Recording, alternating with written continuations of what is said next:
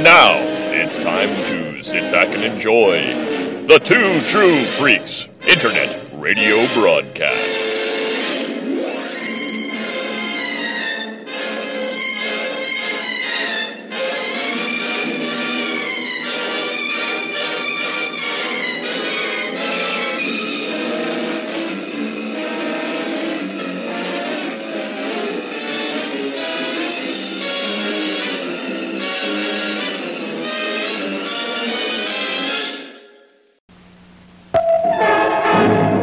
Good news and bad news, girls. The good news is your dates are here.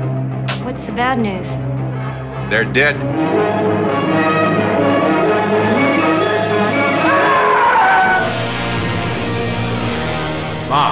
See a United States astro robot become a creature of death.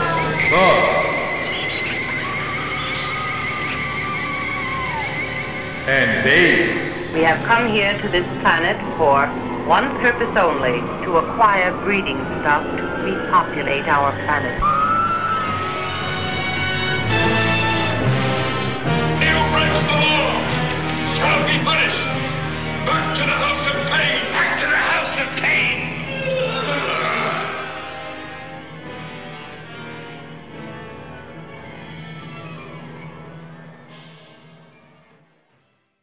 Hello, everyone, and welcome to Bots, Bugs, and Babes, the B-movie podcast from Classic Cults and the cheese in between. The movies are B, but the entertainment is grade A, and I am your host, Mr. Jason Giaconetti, and I'm joined once again by my name, Mr. Al Giaconetti. Hey, Jay, how's it going today? Good. Hey, today we have the last 4 Darkroom episodes that were written but not shot for the original TV series. Now they're called Nightmares, and that's what we're going to be reviewing today. And we'll get to it right after this.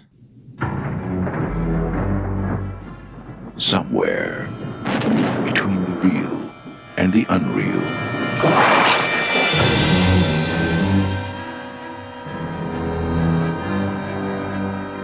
According to the legend, das Teufel-Nagetier cannot be destroyed.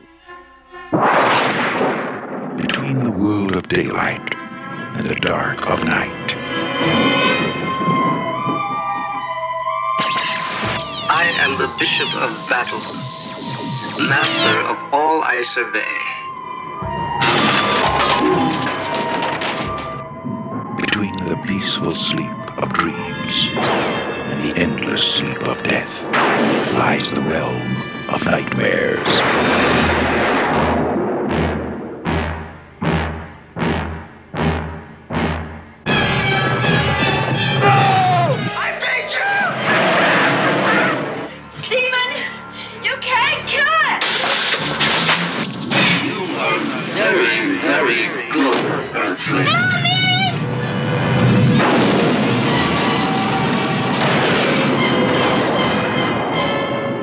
Nightmares.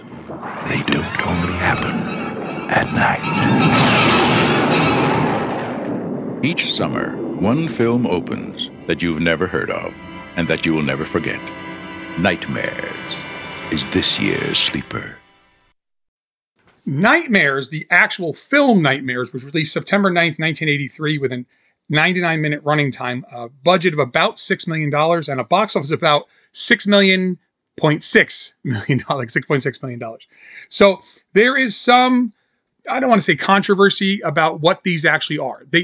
We know there were 4 episodes of The Darkroom that were not filmed. There were 4 scripts that some had deemed too violent for television. Some had deemed just not filmed because they didn't get to them. Some had deemed might have been better than what they filmed for some of them.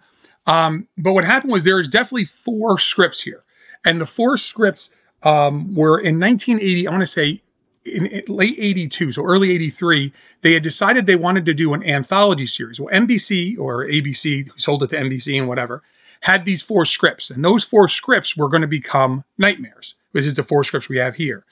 They had filmed this originally in TV scope. They started filming it that way, and they said, well, maybe we should film it wide and then cut it back to TV scope. So when you look at the Blu-ray disc, you can watch it as either as if it was made for television in the rate aspect for television, or you can watch it in the R-rated Well, I mean, both of them are R-rated. They don't have any uncut R-rated.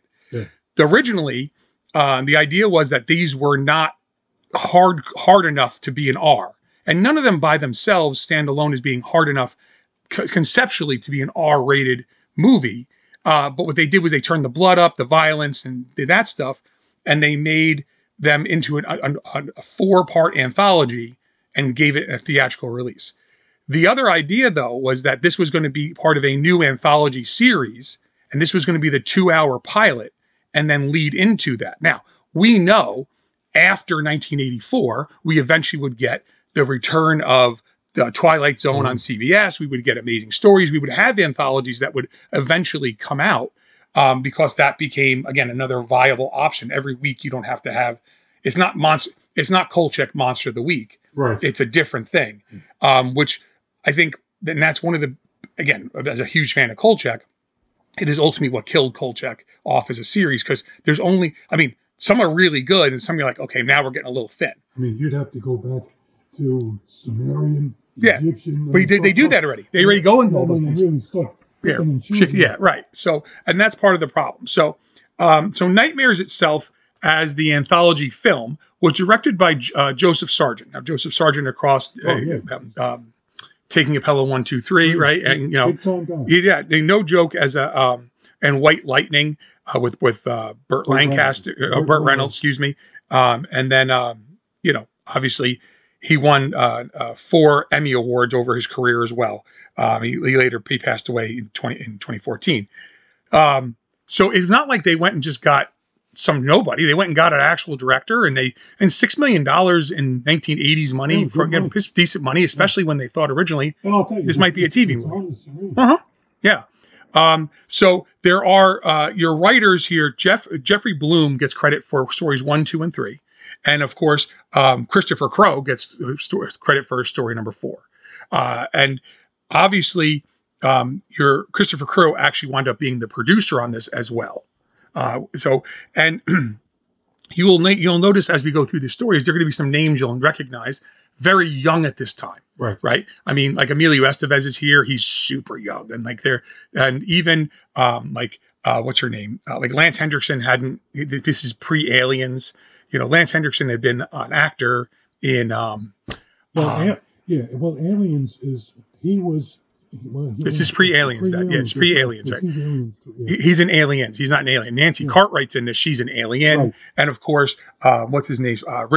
Richard Mazer. He's from The Thing, right? I mean, so they're not like they went and got major A-list stars, but people you would know. And Lance Henriksen had been in a number of movies, but he hadn't, kind of become Lance Henriksen. When was Pumpkinhead made? 88, 89. That's way later. Yeah. Lance Henriksen already had been established at that point. Again, Universal Pictures own this and they distribute it as well. And they are the ones who put all the Okay. So let's start story number 1. Story number 1 is called Terror in Topanga, right? Terror in Topanga is it says what story 1, and then it gives you the title, right? It's not like there's no wraparound. Right. So there is no wraparound Tales from the Crypt, Vault of Horror story. Right, like you would have James Coburn did. Exactly. Yeah. So you could see James Coburn like introducing this. Like this, you each one of them, as you think about it, if you thought about how the dark room would happen, there's a perfect place for him to have his little wry smile and little dig and whatever as he introduced each one of them. All right. So Terror in Topanga, that's story number 1. So during a routine traffic stop one night, a highway patrolman is viciously stabbed multiple times by an unseen assailant, and the perpetrator is identified by various TV and news reports to be William H. Glazer, a murderous escapee of a mental institution who is currently terrorizing the Topanga area. Meanwhile, Lisa, who is a housewife and a heavy chain smoker, I know. I literally, as soon as it started, I go, my dad's going to hate this because she does nothing but smoke. Yeah. Notice, though, she's got the cigarette in her mouth. I don't know if it's ever lit but not much. Most of it's not lit. Most it's just in her mouth. Yeah, I know that bothers you, but still. Yeah, but at least she wasn't blowing smoke the whole time. A cigarette dangling from a pretty woman's mouth is just not appetizing. Let's say it's kind of disgusting. Yeah. But again, if you have that addiction, there's not. I mean, just like anything else, you must have it. That's exactly. The common sense is not her best suit, right. But because she's got to have the cigarettes. Right. So Lisa discovers that she's out of cigarettes, prompting her to rush to the store to buy more. Her husband, Philip, forbids her from leaving the house at such a late hour, especially with a killer on the loose, and advises her to kick the habit instead. Despite this, she writes Philip a note and sneaks out in the car. Now, I know this is the early 80s, but man, these cars in this, like, they are just boats. Everything's a boat, right? The 70s was the late. These are all late 70s cars in these movies, folks. Not so much. This was she's driving a big station wagon. But I'm saying every car in this thing is a giant boat. No one is driving like a real sporty car, right? They are just beaters and there's cars in all of them. Yeah, but the two police cars look like. But they're very old school police cars. Yeah. But she is so addicted to the cigarettes that she doesn't, and it comes back to haunt her. Yeah. She doesn't realize that there's very little gas in the car. Right. Well, yes, we're getting to that, right? Yeah. So during her drive, she's listening to the radio warnings about residents about Glazer before she is startled by a hitchhiker, and she almost gets in a car accident. She reaches the store, buys the groceries and the cigarettes, and during her drive home, discovers she's almost out of gas. And that every single local gas station is closed, right? Now, there is so much traffic. They're showing a lot of cars. There's tons of gas stations. Not one is open. And it's one of those things that, obviously that could be real. Nowadays, gas stations tend to be open 24/7 because, you want to make money, right? She pulls into the only one that's there, and it's really out of the way.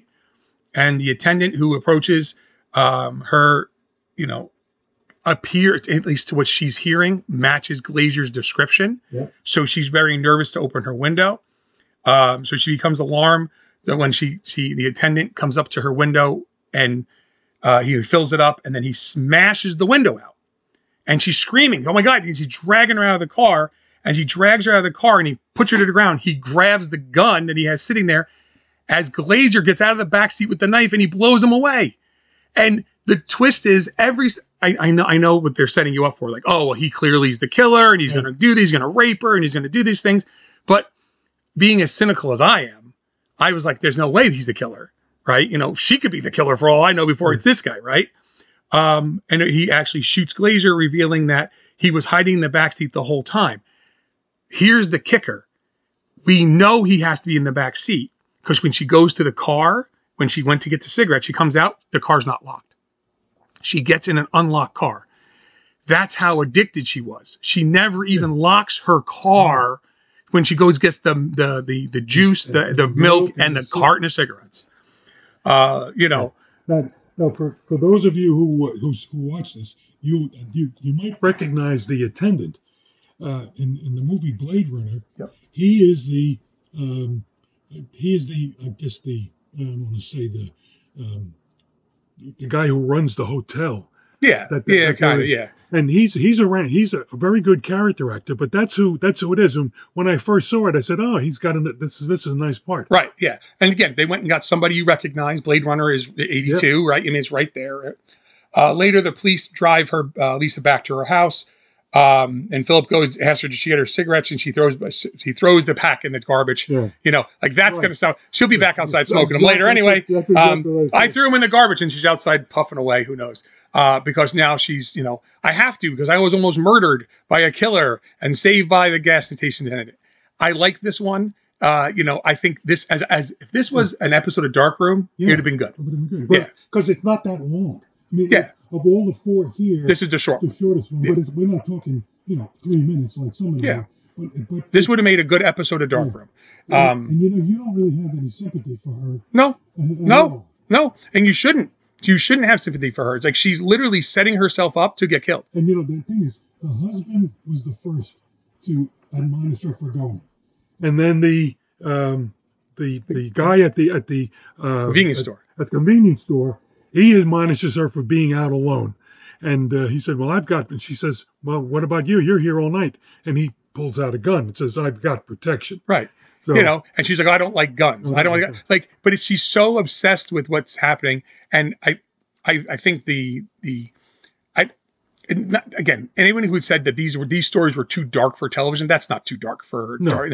There's nothing here. I mean, even back then, it wouldn't have been. They would have had to cut the blood when the police officer is stabbed. Right. He's stabbed multiple times. He runs his hand down the antenna, and the antenna whips blood back and forth. Right. That would have been out. But what are we talking about? 10 seconds of film. Right. It's a good story. I think it's better than some of the ones the Darkroom used. But again, there's neither here nor there. This happens to be the first story here. Well, you know what? This could have been, when they would do stories here, if this was supposed to be a long series, you didn't do all of them. You would do some of them, and then they would be released, and then you'd go back and redo the next and next. By maybe the fourth episode, right after the Vietnam one, there might have been a hue and cry that says, "Hey, the ratings are going down." Yeah. And with all of the emotion that was generated by that third episode, maybe now the producers are saying, "Hey, maybe we don't want to pay for the last four episodes." Yeah. I mean, again, at this point, when you think about it, the 4 episodes would have given them 10 weeks, and as a fill-in, after 10 to 11, yeah, depends. Because you might have had a little bumper episodes with them. Because you each one of these could have been a full episode with a bump. With a bumper. Yeah. Yeah. So that makes a lot of sense that these things would have been the normal finish out the rest of the cycle. Season. Right. Exactly. Because remember, this was a mid-season replacement. All right. So the second story up is the Bishop of Battle. Now, this is Emilio Estevez in literally, I don't know if he can even shave at this point. Right. He is so young, but you 100% recognize him. The second he's on the screen, that's Emilio Estevez. Yeah. Right? I mean, and he's, however you might feel about, him as an actor later on in his career, this is super, super young, 1983, Brat Pack, that early kind of stuff, right?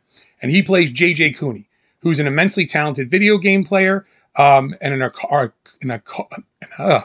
arcade game hustler, along with his friend Zach Maxwell. And the two of them head into the inner city arcade to challenge a gang of, they're all Hispanic. Everyone in the whole place is Hispanic except everybody's wearing a bandana. Yeah, so they're in LA because or you can tell that, or Oakland. Oakland, LA. It's hard to tell exactly because on the bus is the Raiders logo. It's clearly shot in somewhere in the LA, Oakland, whatever area. That would be he's on the wrong side of the tracks. Yeah, LA and Oakland are kind of like But I'm saying is I don't know exactly where it was filmed at. I can't say this was filmed in LA. I can't say this was filmed in Burbank. I can't say, It's Oakland and San Francisco, so that's the area. But again, it doesn't matter. But the whole point is they're clearly on the other side of the tracks where they don't belong. And after playing a few rounds and losing $1 per game, JJ suckers him into betting $25 against his $25. And as obviously because he's been, throwing the games, this is the old throw the games of pool and, whatever. It's a very old, conceit. JJ and Zach run out of the arcade and they go back to their local shopping mall, which is clearly in suburbia. Yeah. And everybody's dressed with nice clothes. Yeah. There's no more grunge. Right. Kind of thing. And then, so what happens is JJ is now obsessed with beating the Bishop of Battle, which is a notoriously difficult video game with 13 levels. And no one supposedly has ever gotten to the 13th level. Most people feel the 13th level doesn't even exist. But he gets there and he goes in and he gets all the way to the end of the 12th and dies.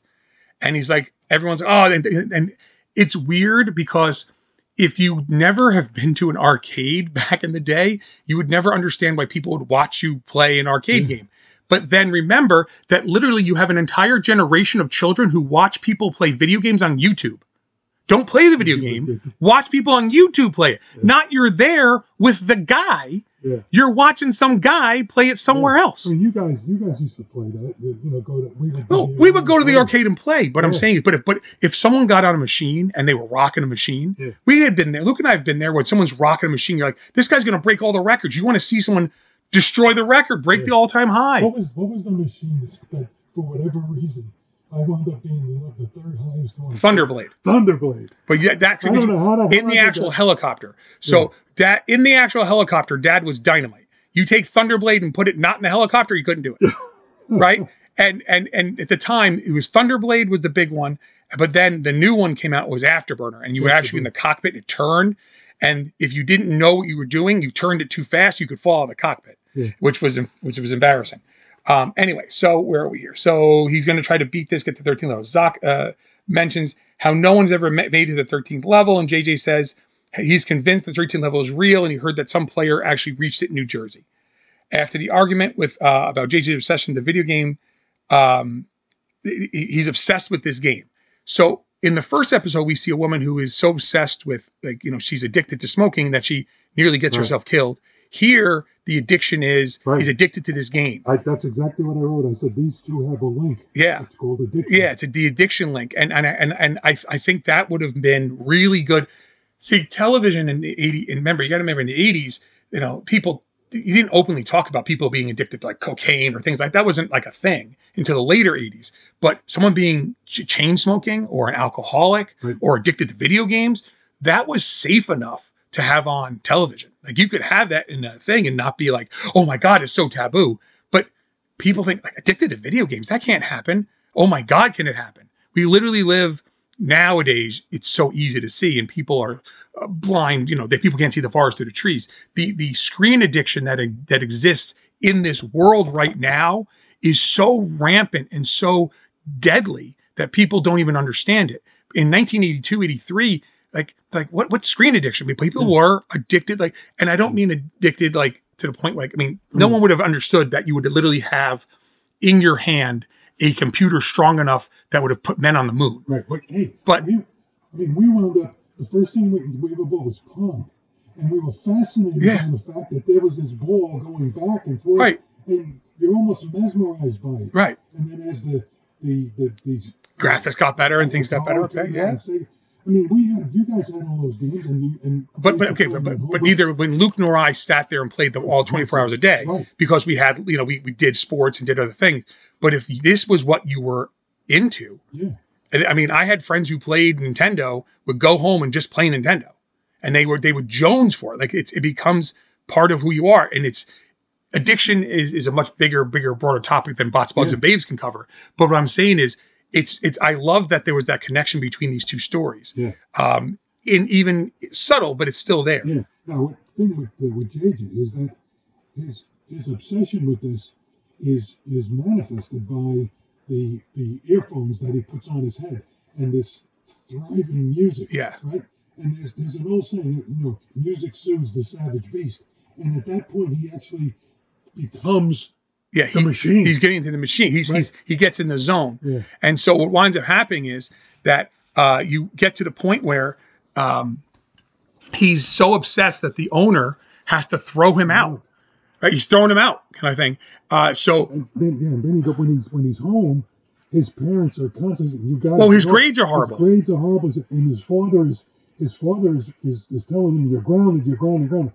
And he becomes a rebel with a cause. Yeah, I've got to go. Yeah, I've got to go beat this tonight. So he sneaks out, breaks in, and now he's going to beat the 13th level. So of course he breaks into the arcade, and he gets now to the 13th level. What happens? The entire machine starts rocking and rolling, and and he's like, "What's going on?" And the machine falls apart, and you're like, "Okay, this is weird." And what happens is now the machine becomes alive, and I'm like, "What a great idea!" This is literally now the understand, ladies and gentlemen. Some of you are going to say, "But the graphics look so horrible." It's 1983. I thought they were pretty good. Right, but I'm saying, but 1983 couldn't, because people are like, that's not really good CGI. There is no CGI in 1983. This is literally a video game that someone posted on top of a screen. Like, it looks what the game looks like. Yeah, unless they were practical effects. Which they weren't. So the practical effects in the scene is you have the whatever moving, and then the laser blows something up, right? And he's got a gun and he's shooting a laser. Like, some people, remember that, some people always are like, well, Tron did this. Go back and watch the original Tron. Yeah. Go back and watch. And I know some of you were like, Jake, you can't badmouth Tron. Wait, here it comes. The original Tron. Go watch the original. and then watch the new Tron, right? I know, right? Then watch what the Tron Legacy and whatever. They are not the same freaking movie. They're not even close. The original Tron looks like this, and that's Disney. That's Walt Disney pouring how many millions of dollars into this movie? Well, think about the movie with the two robots. The Black Hole. Black Hole. The Black Hole has all the lasers being shot at each other, and it's the exact same effect. Right, exactly. So anyone who complains about this scene, go back and watch Tron and take your rose-colored glasses off and understand that like you're watching the same thing. And at the time, remember, Tron was not successful.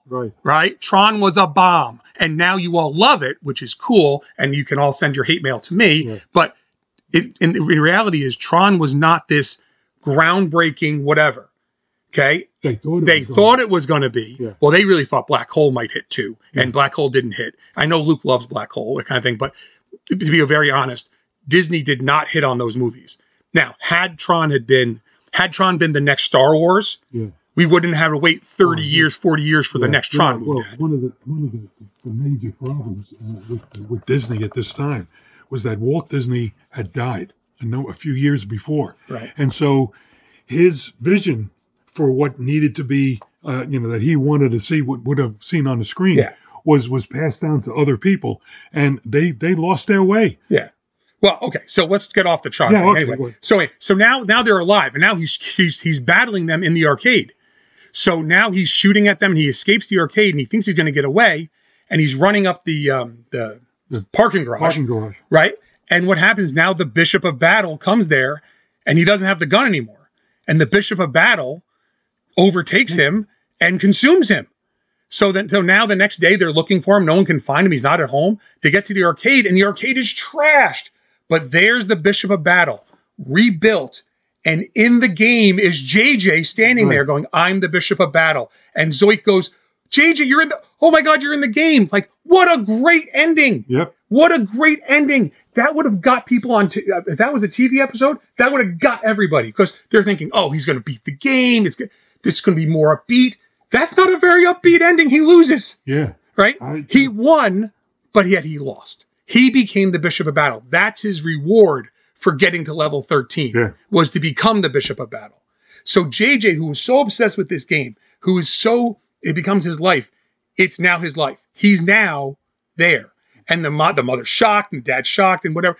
I thought, what a great twist. Yeah. That is very much in the vein of, now, again, you could see James Comer at the end like, well, he got what he wanted. Kind of thing. Well, and when he sneaks back into the game room, there's a very quick shot of the posters that are on the wall. No, and that's in his room. I mean, his room. Oh, that's right. It's in his room. So before he goes back, and it's in his room, and it's a character called Joe Fly, and it's his brother. It's Charlie Sheen. Charlie Sheen. Yeah. I mean, remember, Dad? Those guys were all the young, hot actors in Hollywood, right? Yeah. And if you could put a little nod here, nod there, it's like in Night of the Creeps when he's crawling out of the bathroom scene, and it says, go Monster Squad, because they got greenlit for Monster Squad. It's on the bathroom wall. Yeah. No one knows it's there. I know it's there. I love that part. Yeah. And it's such a cool little inside joke, Remember that their father is Martin Sheen, who is now is an A-list actor. Well, of course, but Emilio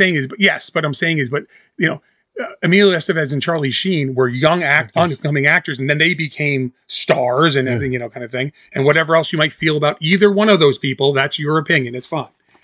The third story might be the harshest story of them all. Yeah. It's called The Benediction, right? And that's the one that stars Lance Henriksen as Father Frank McLeod, a Catholic priest who's lost his faith. This might be the harshest, again, I say the harshest of the stories, only because this is really dealing with now not addiction, but loss of faith. Right. And this one might have been a little hard for television, again, early 80s. Nothing here is, oh my God, but it's like a priest who lost his way, right? And what happens is, obviously, that's kind of touchy to some people, and some people couldn't care less and whatever. But Lance Henriksen brings so much. I know some people like, well, Lance Henderson's a great actor, great, but at this point, no one knew him. He was in Omen Part 2, right? Is it Omen Part 2 he's in, or Omen Part 3? Part 2, where they're at the military academy, where Damien is older and at the military academy. That's 2. 3 is Final Conflict. No, 2, Damien's still a little. No, that's at the military academy. Okay. Part 3 is where Damien is now Sam Neill, and he's trying to take over the world. Yeah. Right. So Lance Henderson, I'm almost 100% sure he's in there, and people knew him from that. He was in some other stuff. Again, he was in the Terminator a year or so later, or whatever. As no one's doubting his acting, but Lance Henderson brings a seriousness and a level of professionalism to every role he takes, even in his like lesser parts. Everything he does, you don't doubt that he's who he is. You know, sometimes you look at a character actor and you're like, okay, that guy's pretty good, but like, Lance Henderson comes on the screen, even if you say, oh, that's the guy from this or that's the guy from that, he's that guy. He is this priest who has lost his faith, and you believe he's lost his faith. Like when you're watching this, you're like, this is a guy who doesn't believe in God anymore, and he sells it. I thought it was, some of the imagery with him feeding when in the dream, when he's feeding the deer, and the rattlesnake kills the deer, and he then kills the rattlesnake, and the idea of throwing away Satan, but then Satan disappears. Yeah. It's like, I don't know if this is going to work on television. The symbolism, but it was much deeper. I mean, if you're watching it and that doesn't strike you immediately, you can just gloss over this, and it's okay. So he's lost his faith, and then he wants to quit. He wants to quit his parish because he doesn't have the desire to see the suffering that's going on right in front of him. But the thing is, we don't know at this point yet what that is. So the next thing is now there's a funeral happening for a child, and you're like, well, what happened to the kid? Like they don't tell you. Yeah. And later on, when we get it in the flashback. And what happens is, obviously, he's there and he's lost his faith. So his eulogy is that he's now in a better place.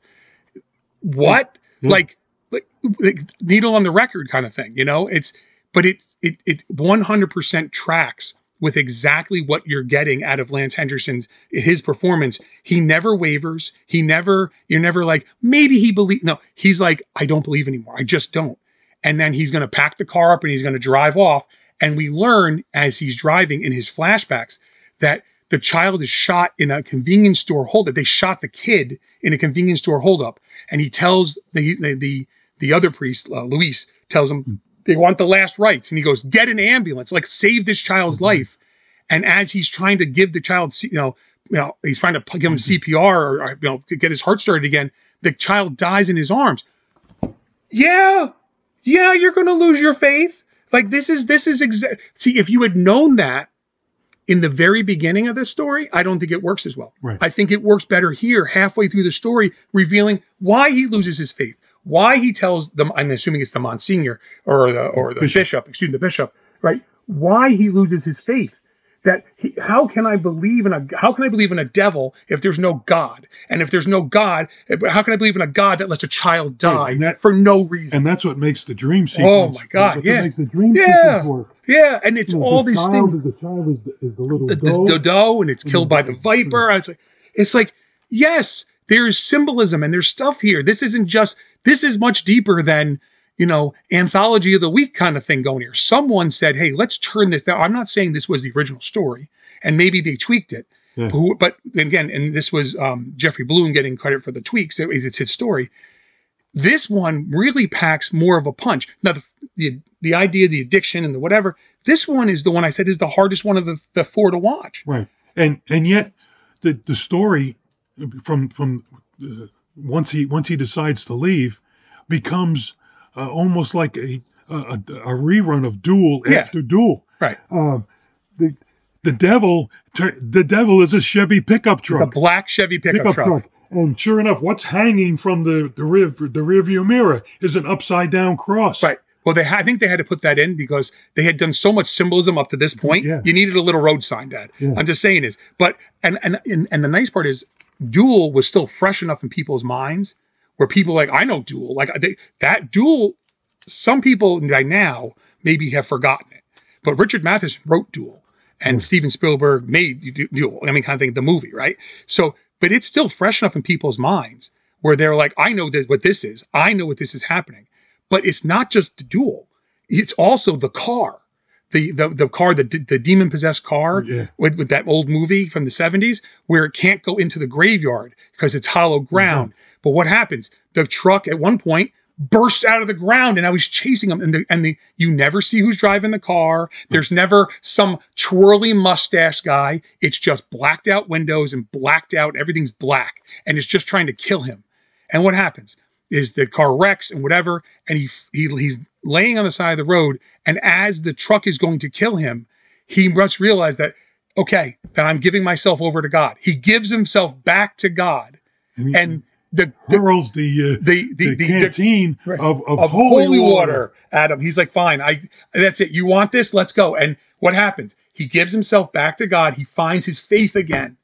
And the devil's gone. Yep. And now they said, there's no tracks. You must have fallen asleep at the wheel. And we'll take you to this hospital. No, take me back to my parish. They need me. Right. And that's why I mean, this was the hardest one of all of them, because this one isn't just black and white or good, just good and evil. It could be, but it's layers. And I think Lance Henriksen brings a lot to this because he is on the screen almost the entire thing, right? Yeah. I mean, he's the main character here. I mean, and they're at a point where it's just a black truck, his beat up car, and him. That's all that's on the screen. Again, really, really, I think, really a good story by way of, giving you something maybe you weren't expecting after the first two. Right. And then the third story, which of course, Christopher Crowe gets credit for the writing of the fourth story, is called Night of the Rat. And this one is 100% like, this is Twilight Zone. This is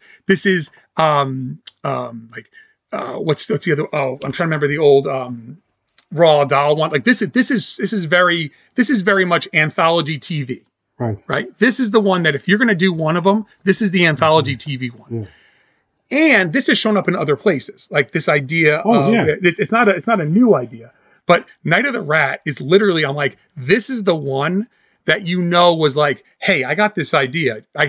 This is Alfred Hitchcock Presents. Exactly. This is a kind of thing like that. The tension builds progressively. Yeah. It's the way to do it in most of these type of even regular movies. Yeah. Is that some of the things is you show the monster right away, and then you don't bring him on back again for at least maybe 20% of the movie. Yeah. This one here, all you have is the idea of something. Right. Yeah. And then it builds and builds and builds. Yeah. So in this one, you have Claire, who's played by Nancy Cartwright, of course, from Alien. Veronica Cartwright, not Nancy Cartwright, excuse me. Veronica Cartwright from Alien, and and Richard Mazer, who is from The Thing. He, and then their little daughter, who's on whatever her name, I forgot her name, right? But she's really cute. Yeah, but she's a little cute blonde girl. She's like the Poltergeist girl. Yes, it fits perfectly in there. So during the stormy night, Claire hears scurrying in the attic and the walls, and she believes that there's rats. The next morning, her husband Stephen discovers that Claire has been looking for an exterminator, and because she thinks the whole house is infested. He comes across as an absolute jerk the entire time. He's supposed to be, though. And his whole thing is that he's like, there are people who do things and people who don't. And I'm a doer. And I'm like, ugh. Like, in The Thing, like we all know he takes care of the dogs and whatever kind of thing. And it's like, okay, like, and he winds up being human. Like he turns out not to be infected. It's just who he is. But here you get much more of him talking. Like there's not a lot of like, it's not like, we had in Carpenter's The Thing. So he sets some traps, and that night they trap a rat. They kill a rat. She makes them throw the rat in the garbage, and he thinks it's all over. Right. So as he throws the rat out, meanwhile, the family cat, Rosie, gets her way into the house's crawl space and meets her untimely demise by some shadowy creature which rips her to shreds. Two red eyes, right? So the next day, the daughter, Brooke, that's the daughter's name in here, discovers that Rosie's missing, becomes worried. The mom's like, don't worry. She's probably just out doing whatever. She would never go out and do these things. And it's like, okay, but while this is happening, you hear things in the wall, like things are moving in the cabinets. Like clearly things are off in the house, but Stephen doesn't want to hear it. It's like, okay, maybe there's another rat. I'll set another trap. It's no big deal. Later that day, Brooke comes home to discover that her entire room is decimated, right? So the mom's home doing her thing, and they were clearing out the clog in the sink and the whatever, and it's all this rat hair in the sink. But then they come home, and now the room is decimated, right? And the only thing that survives is the toy stuffed rat mom doll, right? And then the lights are flickering, and things are getting chewed through the wall. It's like, okay, chaos is happening. It's nonstop. Yeah. It just keeps But going. It went from a normal everyday house, nothing wrong, and literally within less than an overnight, it's now giant holes in the wall. There's things that are getting ripped apart. Right. And the father who says, I can do all of this stuff, is now he's doubting his ego is being threatened because he doesn't have control. Things are happening that he has no idea. So what does he do? He goes and gets a shotgun. Well, okay, wait, we got to get there. Well, that's right. So she calls the exterminator. The exterminator comes in, and the exterminator is it's Mel, whatever, was it Kepper? That is Kepper, right? Kepper, right? Or not Kepper, Mel Kepper, right? Yeah. And he comes in, and he's not like Stephen thinks he's some swindler, but he's actually, the implication is that he's from like old world Germany or Europe at that point. And he's talking about, well, I have seen rats as big as dogs and as small as whatever. I never doubt what a rat can do. And he's talking about, and he's looking at what he's seeing, and he goes back and he looks at an old text talking about the devil rat. Yeah. And that's the devil rodent. And that's where I was saying the father, throws him out. He could just, we don't need your services. Yeah. How much do I owe you? Right. Nothing. Right. Other than leave. Yeah. So the whole idea is that he calls them and tells them this, and Stephen gets mad and hangs up the phone, but he's trying to warn them that this is not just a rat. Right. This is some mythical creature that you have now somehow angered, and that this creature would wreak revenge on anyone who has wronged it. And Stephen doesn't believe him because I'm a man of the world. I know what's happening. I don't need this in my life. And so now this is when literally the house started coming apart at the hinges. The rat almost kills the daughter by dropping the china closet on her. It's tearing apart the walls. It's ripping apart the electrical. And now he doesn't get the shotgun, right? So he thinks he's shot it. He thinks he's blown it away through the cabinet. And what happens is it's in the ceiling. And now he's up in the attic with the shotgun. And the wife goes up and it traps them in the attic. And now it has the daughter. So, and I know some of you are going to say, Jay, I can see the mat lines. This looks atrocious. This looks horrible. Please, folks, like this is Luke has made this argument constantly with kaiju. Kaiju in general look to be representations of what they are. They don't have to be the most super realistic, like as if it's really in front of you. They are there to represent what's there. To do a stop motion rat or to do a giant puppet rat would be really not the best idea. You needed to do superimpose. This needed to be Food of the Gods. Food of the Gods. Yeah. I mean, the rat that you see in the bedroom, on top, looking like it's sitting on or laying on top of the bed where the girl is. That's a real rat that's superimposed on the screen. The creature is. The creature's physical effects in the walls and whatever kind of thing. But I'm saying is, but people will complain that the rat looks, well, it's a fake rat. I mean, it's a rat, but it's like, looks so fake. It's representing the idea of this mythical creature, right? Would it have been really cool if the budget was, I don't know, $12 million and it had been like Rob Bottin making some amazing The Thing rat? Yeah, but guess what? The budget was $6 million, and this might have been a TV pilot. And there's 4 shows. And there's 4 of them. Like, calm it down, right? So anyway, but it represents it well. And as soon as I always see it, I think, oh my God, and I love Food of the Gods. Food of the Gods, I love that movie. I know some people don't, but I do. And I'm like, this is so Food of the Gods. And it is so Food of the Gods. It is so much that idea. And then Food of the Gods, obviously, is the idea of them growing big from eating things. This is now a devil. Like this is now a demon rat. And the rat, of course, now is able to communicate with the daughter. It says she just wants her baby back. And he goes and gets the dead carcass out of the garbage and gives the carcass back to the rat, who then is mourning the loss of its child. It's howling, destroying the house, but it takes the baby and leaves. And out of all the endings that could have happened there, I bet a lot of people didn't bet they're going to leave it alone. I thought they might kill the guy. Some people probably rooting for him to get killed. Well, but see, and when you have a child that is threatened, and a lot of, especially women, it's especially. I mean, the angst is But the thing is, and every turn, all Steven's trying to do is shoot the dang thing, and she goes, "You can't shoot it. You can't kill it. You'll kill our daughter." And it's like he's so blinded by not being able to control the situation. And again, each one of these stories, there's the addictions in the first ones, there's the loss of faith, there's the blind rage and not seeing the 2 feet in front of your face.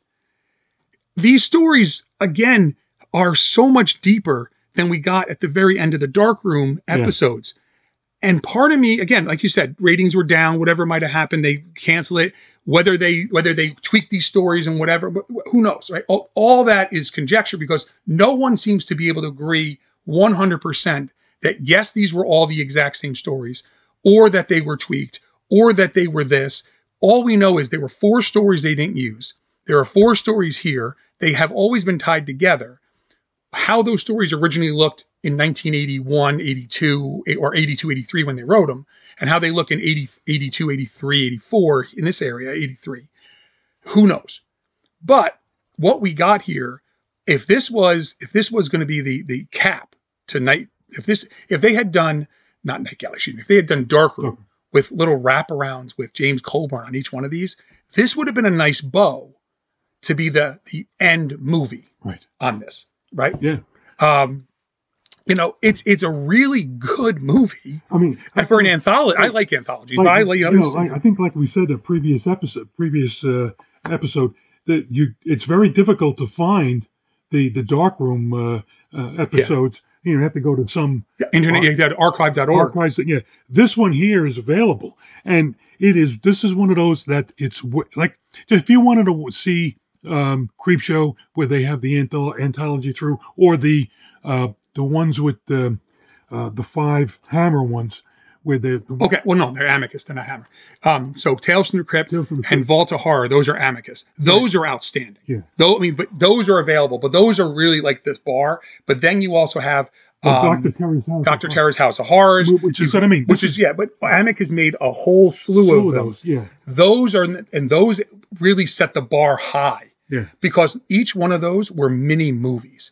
Each one of those could have been a movie itself. Right. But instead of being a 60-minute movie, they made them a 30-minute short, and they punch. Right. And they punch hard. The anthology idea, anthologies in general often suffer from, there's really one good one, there's some bad ones, whatever, and it happens. Here, even though the critics panned this got panned. They said it's unimaginative. This is not real. I don't know what they wanted, because I'm looking at this now, and I understand we're 40 years later, right, kind of thing. I'm looking at it now going, these are still poignant today. Right. So what were they looking for? Were you looking for a lot of nudity? Were you looking for, because they weren't, because that's not what critics wanted. Did you want more violence? Because they didn't want that. Did you want more swearing? They didn't want that. What did you want? Did you want each one of them to have a $6 million budget itself, so each one was just the most amazing? But you didn't like that either, because guess what else they panned in 1982?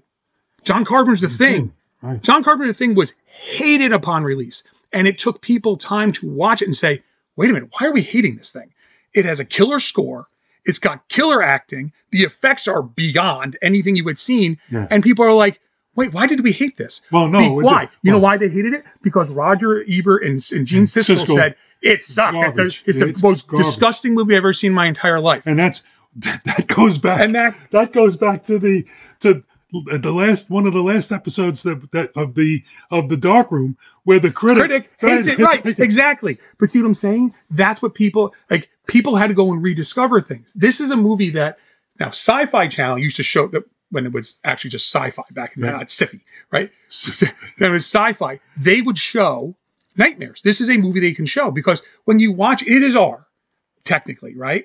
But I'm watching this now in the late 90s, early 2000s, and they cut commercials in, but what's in here to cut out? There's no nudity. There's no sex. I don't think there's a curse word in the whole thing. No. It's just there's violence. And on TV in America, violence is okay, right? It's not a problem. We can show you violence. We can show you people get hacked to bits. So there's nothing to cut. So they love a movie like this. 99-minute running time fits really well in the 2-hour time slot. Yeah. You don't have to cut much. The credits get sped up real quick. That's 5 minutes. They would show this movie. So I had seen this movie actually before I ever saw Darkroom. I had never seen an episode of Darkroom, but I had saw Nightmares, and I'd always heard that it was the last 4 episodes of this TV series called Darkroom. So when I was in college and I was in grad school, it's like around 2000, they said, we're Darkroom. I'm like, whoa, I got to watch these because this is what Nightmares is based on. And I never saw Darkroom in order. I saw Darkroom out of order because I had to make sure, because they showed it and they with only 7 episodes, they could loop it for 3 or 4, because it's all the way through. Every day they would show an episode, they would loop it for a couple weeks. And I was like, oh, these remind me of Hammer House of Horror. Their anthology was kind of lost for a while. They're not bloody, they're not gory, there's twist stories, some are better than others, whatever. There's no reason that a movie like Nightmares can't be rediscovered, especially if you like anthologies. And I'm a big fan of anthologies. I've made that very clear. In fact, when you go listen, if you haven't listened to the Vault episode where we covered Tales from the Hood, and I don't know if you've ever seen Tales from the Hood. Tales from the Hood was Tales from the Crypt that they made, obviously talking about it's executive produced by Spike Lee, and it's super into the idea of that culture. When we reviewed that, Luke and I have championed that movie for years, but Chris had never seen it. They said, "Oh my God, how good is this?" And I'm like, "Right," but people write it off because they're like, "Oh, it's just some stupid horror movie." That movie is political. That movie is poignant. And it still happens today. There are things here. Now, I'm not saying this is the most political, whatever kind of thing, but there's still themes in these stories that are prevalent today. And when you go back and rediscover these things, this is 40 years old. This is 40 years old, this thing. You can go and say, oh, okay, yeah, he's addicted to this video game. Screen addiction is one of the biggest addictions in the world. People are killed every single day, not because they're chugging back alcohol, trying to drive in a car, because they're too damn busy looking at their phone and they kill somebody, right? Addiction to cigarettes, now it might be vapes, it might be whatever, those still exist. People who can't see the forest, all these things still exist. The loss of faith still exists. Yep. So there's no reason to write this off. Now, critics panned it back then, whatever. I'm hoping some of you give this thing a chance and go check it out. Now, the Blu-ray, Dad and I watched the Blu-ray of this. Crystal clean. There is no cleaner version you're going to find of this. It will once in a while pop up on Sci-Fi Channel sometimes during like the Halloween cycle because it's an easy 2-hour time slot fill and there's no cuts. But this is not nearly on as much as it used to be, but it's available and you can find it. If you want to go watch Darkrooms, you got to go on archive.org, spend a few minutes, dig around, and you'll find them all straight through when you watch them there. And you might say, okay, these seem a little dated. Well, they should be. It's 1982, and now it's, 40 years later. But I'm telling you, folks, I know Dad and I try to go find movies for you. We try to find maybe something you haven't seen in a while. We try to find the new stuff too. I mean, we're always digging for new. The problem is the digging for new just gets your hands really dirty and doesn't find a lot of stuff worth showing, right? But sometimes we can go back and dig up one of these movies. And again, even though this might not be your all-time favorite anthology, this has a spot on my shelf right next to Tales from the Crypt and Vault of Horror and Dr. Terror's House of Horror. Dr. Terror's House of Horror is so good. You know what? Until the Blu-ray finally got re-released, it was an exclusive for forever and no one had ever seen it. But there's also like Tales of Madness. There's Asylum. There's all these other really good ones that were so lost because Tales from the Crypt, Amicus Tales from the Crypt is the most famous one. I mean, that is the bang on grandfather of them all. But Vault of Horror kicks just as much, it kicks just as hard, but people didn't remember it. Now they're together in the 2-disc set. If you enjoy anthologies, check this out. It's worth your time. It's 99 minutes. You've wasted 99 minutes doing worse things than this. Yeah. So Folks, like I said, we tried to get this to you. We wanted to wrap up the Darkroom. That's why we kind of tied these all together. Hopefully you enjoyed our look at the Darkroom. We're talking about maybe other series, but the request has always been, why don't you guys cover all the Kolchaks? There are lots of Kolchak podcasts. There are people out there who have talked about Kolchak. Now, we covered the Night Stalker, the movie. Right.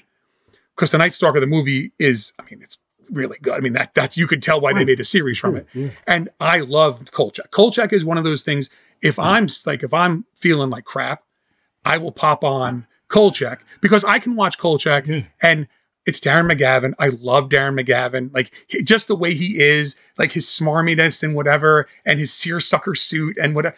It's comfort food to me. Do I know exactly what's going to happen in every single one of them? Do I know exactly what's going to happen? Yes. But it's one of those things when you're kind of just like, I don't feel like doing anything today. I just don't want to do anything. I pop it on. I mean, some people put on Misty. I mean, I watch Mission on 3000, stuff like that too. It's just comfort. Yeah.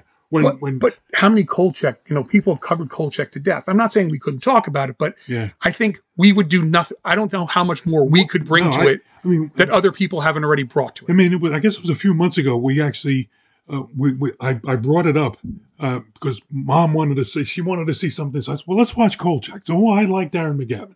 So we started watching him. And then by the fifth or sixth one, boy, these are pretty formulaic. Yeah, they are. I mean, even Mom said, is that all Simon Oakland ever does is scream and yell, yell? And so I said, yeah, so we stopped at about, and I think that some of the other ones, after we got through the Mayan Mummy, or what I think that was the one we stopped at. That might have been 7 or 8. I went and got the Blu-ray of the first two, the Night Stalker, the Night Stalker, and the Night Strangler, the Night Strangler. And as you're watching that, at least they tie it in. He starts off. Well, the Night Stalker was Chicago, and then he winds up in Vegas. Right, he's in Vegas for the Night Stalker. Then he has to get back to and then he wants to go to New York, and it doesn't work out for him. But again, Mom says, they kept the same shtick in all the. But she said at least, they have the same actors, but Simon Oakland. She says, but here's the thing. But here's the thing. The Night Stalker itself, when we talked about it when we covered the episode, was such a hit. Yes. And they were like, we got to get this on TV. And people love Darren McGavin. Kolchak, there are books, volumes of books that Jeff Rice wrote and other authors have since written about, all about and it's all about Kolchak and all the different things he's done. There's so much out there that, if you're a Kolchak fan, and I'm part of groups of Kolchak fans, and stuff, people are so devoted to this because it's such comfort food. Like some people like Star Trek, not me. I don't like any of it. None of it. Some of the newer movies aren't so bad, but most of it's, right? But some people will watch an episode. I can't watch more than half an episode of Star Trek. I'm like, good Lord, just turn it off. Because I know what's going to happen. Yeah. Like, guy wearing a red shirt. They're going to die. Guess what, buddy? Like, your best bet is get behind Spock. At least you got paid. Right. Yeah, seriously. But you know what I'm saying? And some people will watch Star Trek over and over and over and over again. And I'm like, they're formulaic. And they're like, you're not. I'm like, but they are. Yeah. Watch a bunch of Star Trek. They're formulaic. I can't watch them. Oh, no. The one thing about Star Trek, if you pick out, there are certain episodes that are good. Because they are literally written, and they make you think, and they have thematic elements in them that you can relate to in today's environment. Right. But overall, how many of them are similar? Yeah. Right. Yeah. Then now the ones that stand out as being unique, the ones that everyone remembers being the super unique ones for whatever reason, those are the ones that are just a little bit off of the normal formula. And, I've insulted Tron. I've insulted, everyone knows we can't stand Cleopatra around here, but I've insulted Star Trek.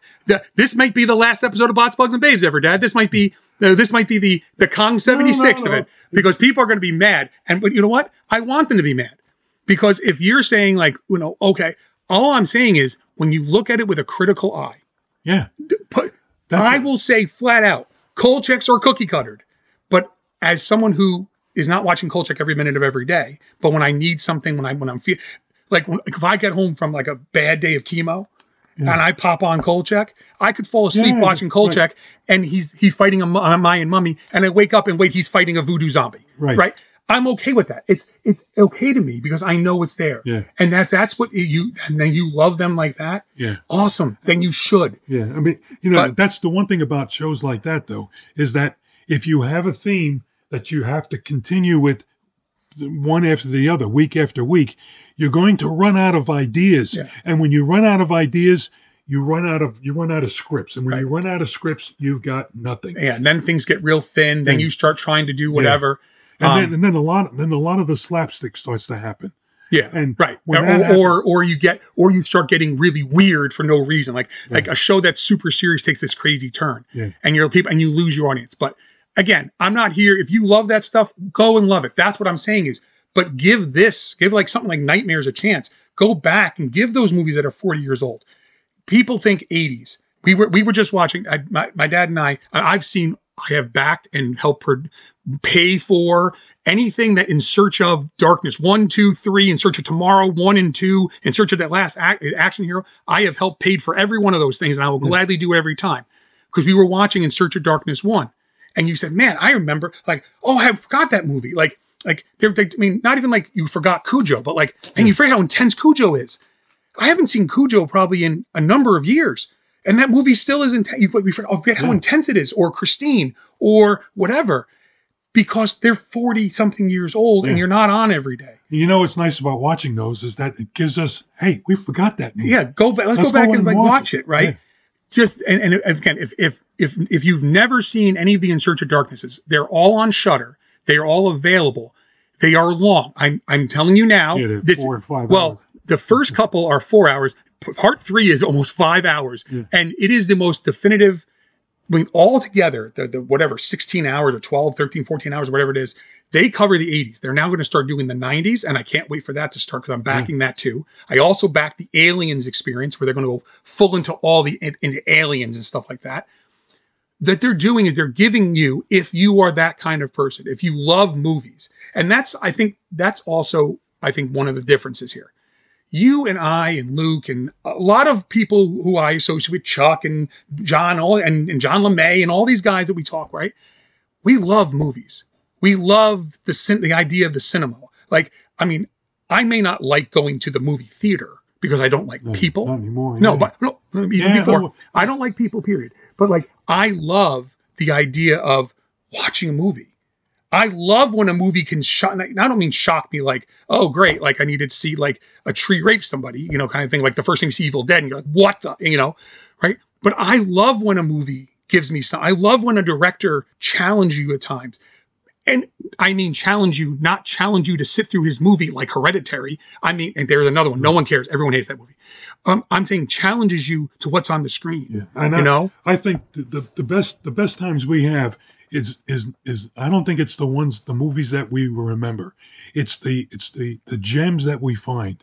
Well, yeah, right. But but there's movies I've seen one time that have stayed with me my whole life, right? Yeah. And they stay with you. And you're saying, I may never need to watch that movie ever again. It impacted me so much that one time that I don't know if I want to watch it a second time and possibly ruin what it gave to me. Yeah. Now, some people, and this came up, we covered Maniac. And some of the feeling about Maniac is that no one should ever watch that movie. It's disgusting and horrible and whatever. I have seen Maniac half dozen to a dozen times. That movie starts, it never lets up, and then it slows down for a little bit just to let you kind of catch your breath. And then what happens during catching your breath? It guts you in the gut and then goes again. And people are like, well, that's not real cinema. It's like, it literally is designed that way. It's designed to make you not comfortable. You shouldn't be sitting there watching it saying, I love this. The perfect movie is, I don't think I've ever watched, I own Henry Portrait of a Serial Killer. Oh, I've watched it once all the way. I saw it once and I watched it when on Blu-ray. I don't know if I could sit down and just watch that. Critically, I could. I'm not popping that on to just sit down and watch it. Right. Because that movie, and Michael Rooker's a very famous actor now, but think about like the Tom Towles in there and stuff. At the time, those guys could have been real serial killers. Yeah. Like that movie pushes your buttons. It should push your buttons. It's not called Henry Portrait of the Guy Drawn Stick Figure. It's a serial killer. Yeah. It should push your buttons. Yeah. I I agree with you 100%. I mean, there's a movie I can't watch, and for one reason, and I'm not squeamish, and that's Hellraiser. The original. I cannot watch that movie. The original. Yeah. Yeah. The original. I always found Hellbound to be so much more violent that at times Hellbound, and I know some people love Hellraiser more than like Hellraiser. Hellbound, to me, because the violence is so amped, it's so steep. At times, I don't think it's as effective as Hellraiser, the original. Yeah. The original Hellraiser and that movie is and not to be on it's a razor blade. That movie is skinning you as you go, and it's again hard to watch. I've seen Hellraiser a couple times, and actually, what you actually might enjoy is Leviathan, the making of 1 and 2 together. Now it's like 5-6 hours, but when they talk about why they did what they did, why things happen, why these things go, and you start understanding like why that movie affects people. Why is that? Why can you still not make a decent sequel to Hellraiser? Because you can't get what they got. Yeah. So anyway, folks, we are getting a little far afield. I know. That never happens here. Tangents, never.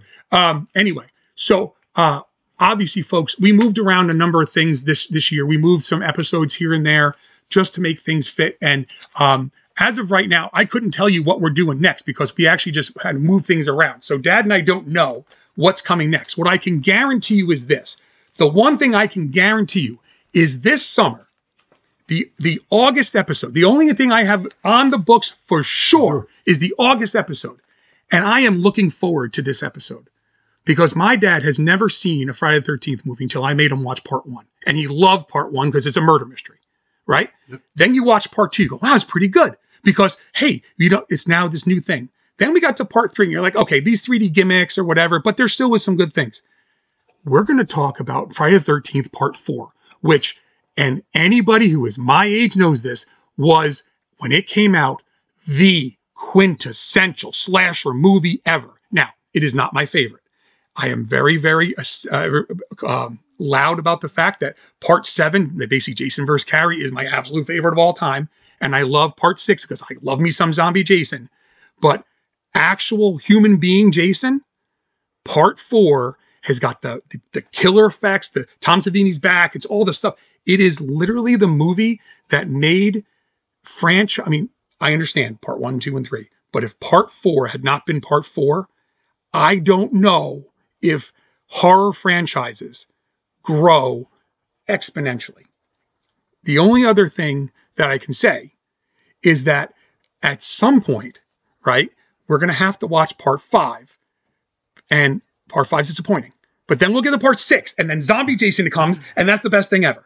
So the only thing I have some other stuff, but I don't want to give that away because there's a little surprises for end of the year. The only one that is inked in on here is the, unfortunately, 39th anniversary, not 40th, because it came out in 84. But it's part 4 because we've watched 1, 2, 3. And I know my dad, is like, okay. But, and once you kind of understand what, and again, those of us who have seen Crystal Lake Memories, the 10 hours of that, or, and once you understand, like, obviously where those things are going and how important the slasher franchises became to growing money. They made so much money. That's the killer part. Yeah, I don't have a problem with the Friday the 13th. But what I'm saying but number 1 was a murder mystery. But any of them, even the Freddy Krueger ones, the ones that I like the most of this type are the Saw movies. Because that's not even the same thing. No. But way later. No. But I know it's way later. But those I can enjoy for the creativity and what have you. To have one killer continually, and all they do is they find new ways. Okay, but here's the thing: there is no Saw. There's no Saw without Friday the 13th, and there's no Friday the 13th without Halloween, and there's no Halloween without Psycho. Right? No, I agree. So I agree. The progression is there. Yeah, it's just my personal preference. Oh, I understand that. What I'm saying. So that's the only one I can guarantee you. I can guarantee you this. There are a few other titles I'm looking at that might be a little less gruesome that we might be covering this year. But this is it for Nightmares. Go back and check it out. It's well worth your time. Definitely. Spend the 99 minutes. And then people find it on the I'm not sure. It is available somewhere on streaming.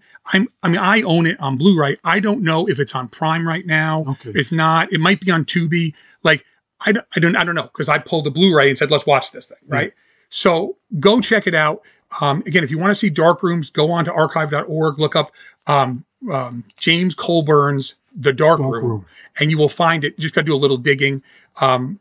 Let us know. Hey, write in. I'm sure someone's going to be mad that I badmouthed Tron and Star Trek in the same episode, but it's okay. It's okay. They now have a spot next to Cleopatra. You can be very happy. It's next to Cleopatra, another movie that I have bashed over and over again. Hey, tell you the truth, well, I've said this many times. The first half of Cleopatra is really great. Really great. Then the second half. Then they made the second part. Yeah. And it happens. So, all right, folks. So like we say around here, keep those cards and letters coming and keep watching the skies. This is Tokyo, once a city of 6 million people. What has happened here was caused by a force which, up until a few days ago, was entirely beyond the scope of man's imagination. Tokyo, a smoldering memorial to the unknown. An unknown which at this very moment still prevails and could at any time lash out with its terrible destruction anywhere else in the world. Hi folks, Luke Giaconetti here. I'd like to ask you a few questions. Do you like giant monsters, or as they're called in Japan, Daikaiju? Monsters like Godzilla, Rodan, Gamera, King Ghidorah, or Mothra? Do you like more obscure monsters, such as Gappa or Yongari? Do you like giant heroes like Ultraman, or super robots like the Shogun Warriors? If you answered yes to any of these questions, then I think you might like my podcast, Earth Destruction Directive. I'm a dedicated fan of all things Daikaiju, and I'd like to share that with all of you. Please check out Earth Destruction Directive at twotruefreaks.com.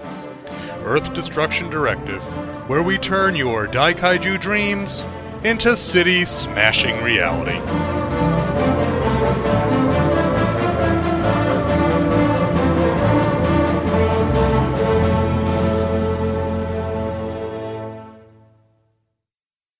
This has been an episode of Bots, Bugs, and Babes, the B-Movie Podcast. If you'd like to contact me, please email the show at botsbugsbabes@gmail.com. If you'd like to find me online, I'm on Facebook under my name, Jason Giaconetti. I often contribute to the Two True Freaks Facebook group. You can visit my Facebook page, The Art of Horror Collective, and you can search the hashtag The Art of Horror Collective. On Instagram, find me under my name, Jason Giaconetti, and search the hashtag The Art of Horror Collective, as well as the new hashtag Bots, Bugs, Babes Podcast. I'm the only one using them. I'm also on Twitter at Jason Giaconetti, and you can visit my webpage at www.theartofhorrorcollective.wordpress.com. All movies, characters, stories, music, etc. are properties of their respective holders. This is a fan work, and any use of any property is purely for review, discussion, entertainment. So don't sue me. I ain't got anything anyway. There is no tomorrow. There is no tomorrow. There is no tomorrow.